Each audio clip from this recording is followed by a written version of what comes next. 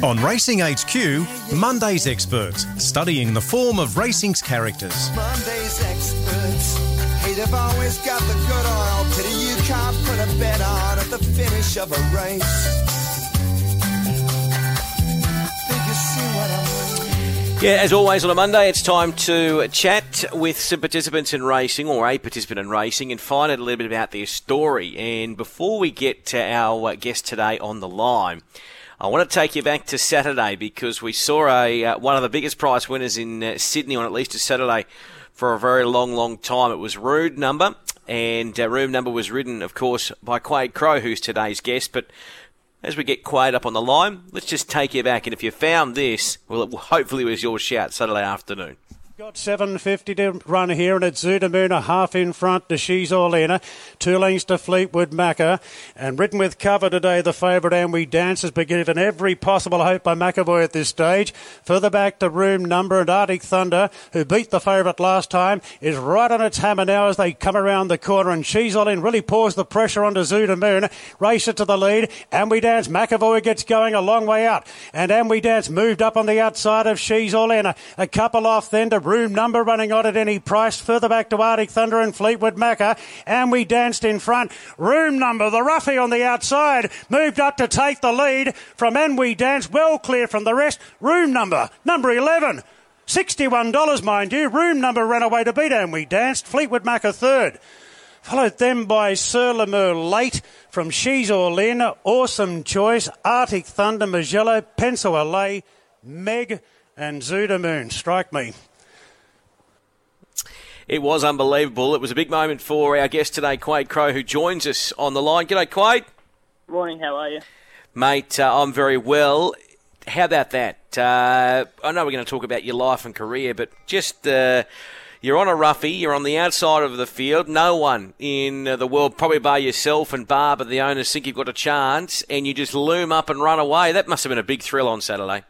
It was unbelievable. I spent a lot of time riding work at Randwick during my career. I just dreamed of being able to bring one into the winner's stall there, and Saturday we were able to make it reality. Fantastic, mate. Let's talk about your career. Where did you grow up?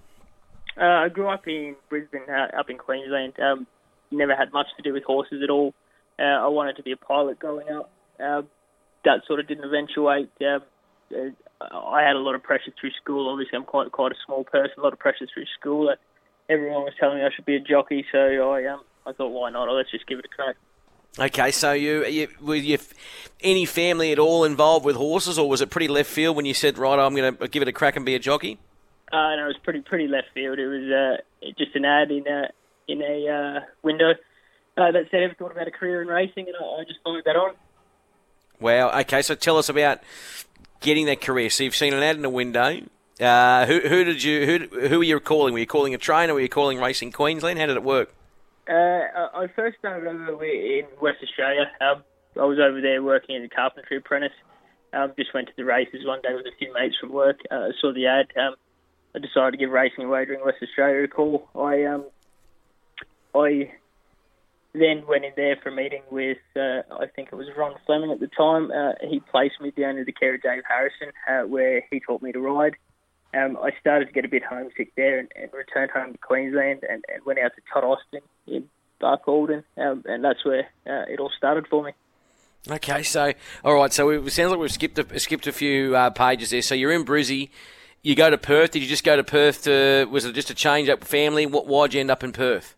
Oh, I was doing a carpentry apprenticeship at the time out of school, and just that's where all the work was. Obviously, with the mines over there, there was plenty of work going for apprentices. I went out there, building all the accommodation for the mine workers, and I didn't really enjoy it very much, and so I thought a change of scenery would be nice. Yeah, so we go Brisbane to Perth, back over to Brisbane, and out West Barcaldine. So that's a big change up there because you're pretty much going from city environments out west. What was it like in Barcaldine when you first arrived? It was a bit of a culture shock, obviously being in such a small town. But the Austins out there, they're some of the greatest people in racing. They were very welcoming. They treated me like their own son. They're great people. And Todd was a huge influence on my early career. I think the first winter I rode for him, he said, gee, this kid's green, he's got a lot of work to do. And 10 years later, we're riding winners at Randwick. Yeah, it's unbelievable. All right, so you tell us about those first initial weeks, months at Barcaldine, because obviously you'd had people in your ear about getting involved with racing. Did you, when you first arrived? I know that obviously the family you were with were treating you like a son, but were you thinking some mornings, what on earth am I doing? Oh yeah, 100%. Obviously, it gets quite cold out there, being in central Queensland. 4 o'clock in the morning, mucking out boxes in -1, -2 degrees. A couple of times I thought, this isn't the life for me. But the thrill, obviously, of being on that horse just kept luring you back? 100%. I had a good association with a country cup horse out there, a young horse by the name of Peace Talks, and we went on through, won plenty of cups out there, and I enjoyed it thoroughly, and obviously that winning feeling's hard to replicate anywhere else. Yeah, it certainly is. All right, so you're racing around in Barcaldine. When do you come back to the city? So from there, Todd got pretty sick. He was diagnosed with a brain tumour, and he sort of was off the page immediately after that. Racing Queensland suggested to me at the end of the country racing season out there that I should move on, just for career, and obviously that there was no trainer out there, so I couldn't be watched and made to improve. So I went down into Jamie McConaughey at Rockhampton. I'd ridden for him previously during my time with Todd, and he approached me after Racing Queensland and suggested to move. That was a great career move for myself. I went on to be the leading apprentice in that area. After, I think, 2 seasons with Jamie, they pushed for a move through down to Chris Muntz in Brisbane. I spent 8-9 weeks with Chris, and he said that with the Brisbane Carnival coming up, that I should try heading down to Sydney. He hooked me up with the Waterhouse Racing stable, and I was there for about 4 years. Yeah. Wow, okay. So, mate, you because you've obviously, sounds like you had to do a little bit of growing up too on the way, mate, because there's some big, you talk about culture shocks of going to Barcaldine. You go Barcaldine, Rocky, Brisbane, and then Sydney's just another level on top, isn't it? Yeah, 100%. I liked the way that I did it. I was able to ease my way into slowly from the countries to provincials into metropolitan, and then step up again in Sydney as well. I enjoyed my time thoroughly in Sydney and working with the high calibre horses. So I decided to stay on at the end of my loan period. At the Waterhouse team, obviously every stable you work for, and as you naturally get older, you're going to learn different things. But what are some of the things, the quotes? I mean, you mentioned before about when you first started there in Barcaldine that the comment was, "Oh, he's quite green, this kid." What did you sort of picked up along the way? Because I'm tipping that Chris would have had a different setup to Jamie, and obviously we know that Gay and Adrian's setup is far different to both them. So what are the little intricacies between the four of them? Todd was obviously a great horseman and a country horseman first. He was all about the horses. Coming into Jamie liked selecting tried horses and then working them through their grades and then moving them on. So we had quite a high flow of horses coming through that stable. He was all about getting those maiden horses up and through their grades and then keep going. Todd's obviously, he's at the end of the line for a lot of horses, so you get a lot of horses with problems. So it was a lot of figuring through things with the horses out there, and then on to Chris, who's obviously got some high profile owners. He trained very similar to the way Gay Waterhouse trained. Obviously, he rode plenty of winners for her and had a great relationship with her, so you can sort of see where his theory of training comes with from her. And what about when you arrived at Gay's, mate? I mean, that must have been quite extraordinary, considering where you had come from, and also now knowing that you first started off by ringing that number in the window. Yeah, I never thought I'd be able to sit on a horse with Gay Waterhouse, let alone ride a winner for her in my time there. Especially when I was all the way out in Barcaldine. I used to go to the races at Longreach or Boulia, places people don't know the name of, and watch the boys go around at Randwick going, gee, it'd be nice to ride something like that. Unbelievable, mate. Okay, so tell us about your time at Gay's, mate. And you obviously decided to stay on. So you you're obviously getting the support from Gay. You're doing a lot of hard work because we know that obviously Gay and Adrian, they expect excellence. They expect that hard work, and they're quite, from what I gather, really big on that ethic, that work ethic, and instilling it in their employees. 100%. That's all Gay drives home to her employees. She'll pick up a rake and work hard there. When I got down there, it was a massive culture shock to me, the way they train the horses. Obviously, Gay is quite hard on the horses. She likes to have them fit when they step out their race day. It took a little bit of getting used to, but the amount that I learned in my time with the Waterhouse stable was unbelievable. What did you learn, mate? Tell us some things that you learned. Just about keeping the horses in rhythm and keeping them in their happy spot, having their breathe and rates all nice. Like she'd rather see a horse in a comfortable rhythm than hard held against the bridle doing 15s on the track. She doesn't mind to go that little bit quicker as long as they're in their happy place. Yeah. What about the move down south, mate? Tell us, how did you find yourself on the south coast? So obviously with COVID, I was living in Sydney and I wasn't really getting a lot of rides. Obviously, spending a lot of time riding work for Waterhouse. I didn't have much opportunity to ride outside work and struggled to get rides. I got stood down with the bubble because I just didn't think it'd be financially the right decision to try and move out of home and live off my race rides. And during that time, I said I don't want to be a track work rider. I was approached by Matt Jones, who offered me a spot riding for their stable. It was a couple of weeks of umming and ahhing. I said, I better give it a crack. I don't want to be a track work rider. And my 9 weeks down here have been an absolute fairy tale. Yeah, well, tell us, mate, what's it like down there on the south coast? I mean, I've obviously, from doing this role, have met more of Barb and all the boys there. They just seem like wonderful people. Does it remind you a bit of Bar Calden? Because it seems like, you become part of the family down there. So it does. It really does. The Joneses, Joseph Joneses remind me a lot of the way Austin's run their camp. Everyone's family to them. They work hard. Everybody pitches in when needed, and they're great people. I couldn't be more appreciative of the opportunity they've given me. So what about life down there, mate, too, getting out of Sydney? I mean, we're all, because we've been locked up here in bubbles and, with house prices and stuff, everyone's starting to look south. It sounds like you're a big advocate then for living it. It looks like a beautiful part of the world. Yeah, so I live in Canberra there at their stable. It's obviously going to be quite cold here during the winter, but it's a great part of the world down the south coast. I'm sure you've been down to the Sapphire Coast Carnivals and know what it's like. It's a great part of the world. It's a hidden gem, really. Mate, do you know what? I've never been, and I'm looking forward to this weekend. We're going to be down there, myself and Lukey Barlow, for that cup, and I can't wait. No doubt you'll be a key part now because you've been doing a lot of work for the team, and they'll always have a winner, the Barbara Joseph team, won't they? Yeah, of course. I think we've got 30-odd horses nominated for the carnival there this weekend, so wow. We're looking forward to a good weekend ahead.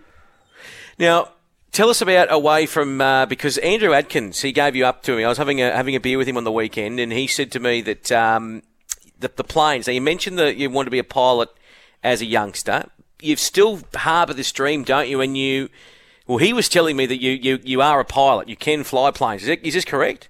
Yeah. So I hold a pilot's license. On that story, I'm pretty sure during my time at, I think the Courier Mail posted the article. I was running late.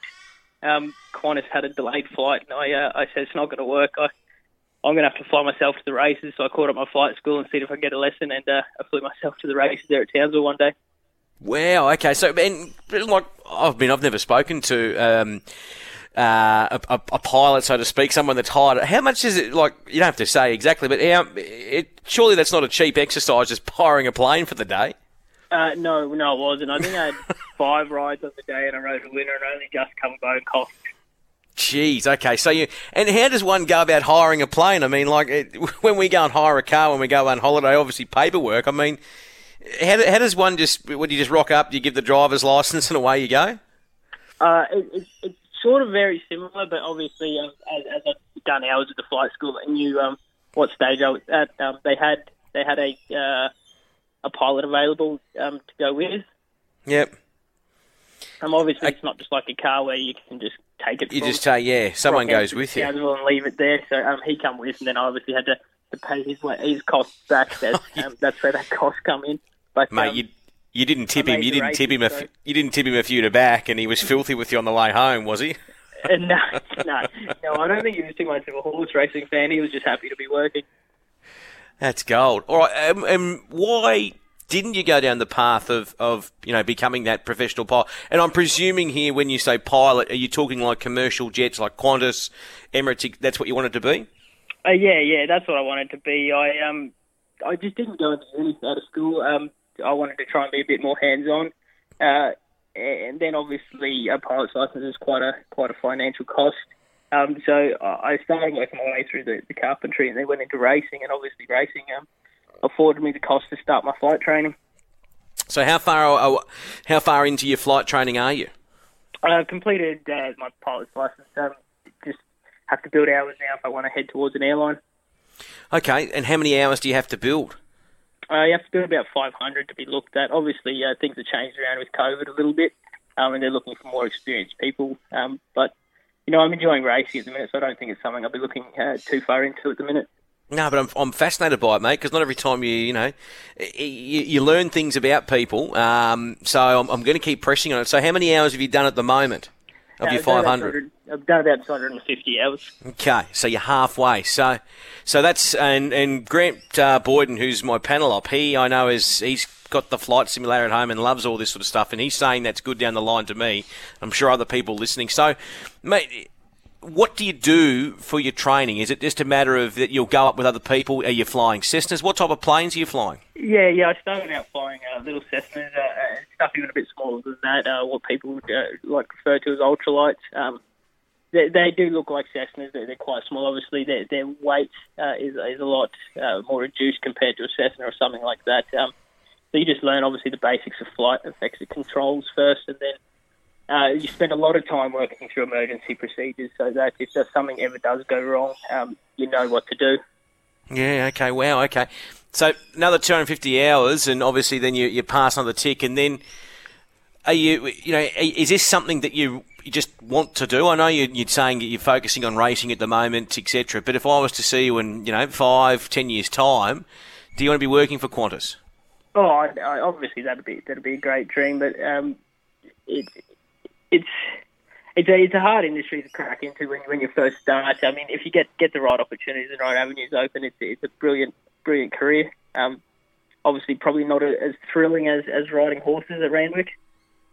Yeah, but hang on a second. But if I'd have said to you a month ago, or maybe even 2 months ago, you'd be riding a 100-to-1 shot at Randwick, would you have laughed at me?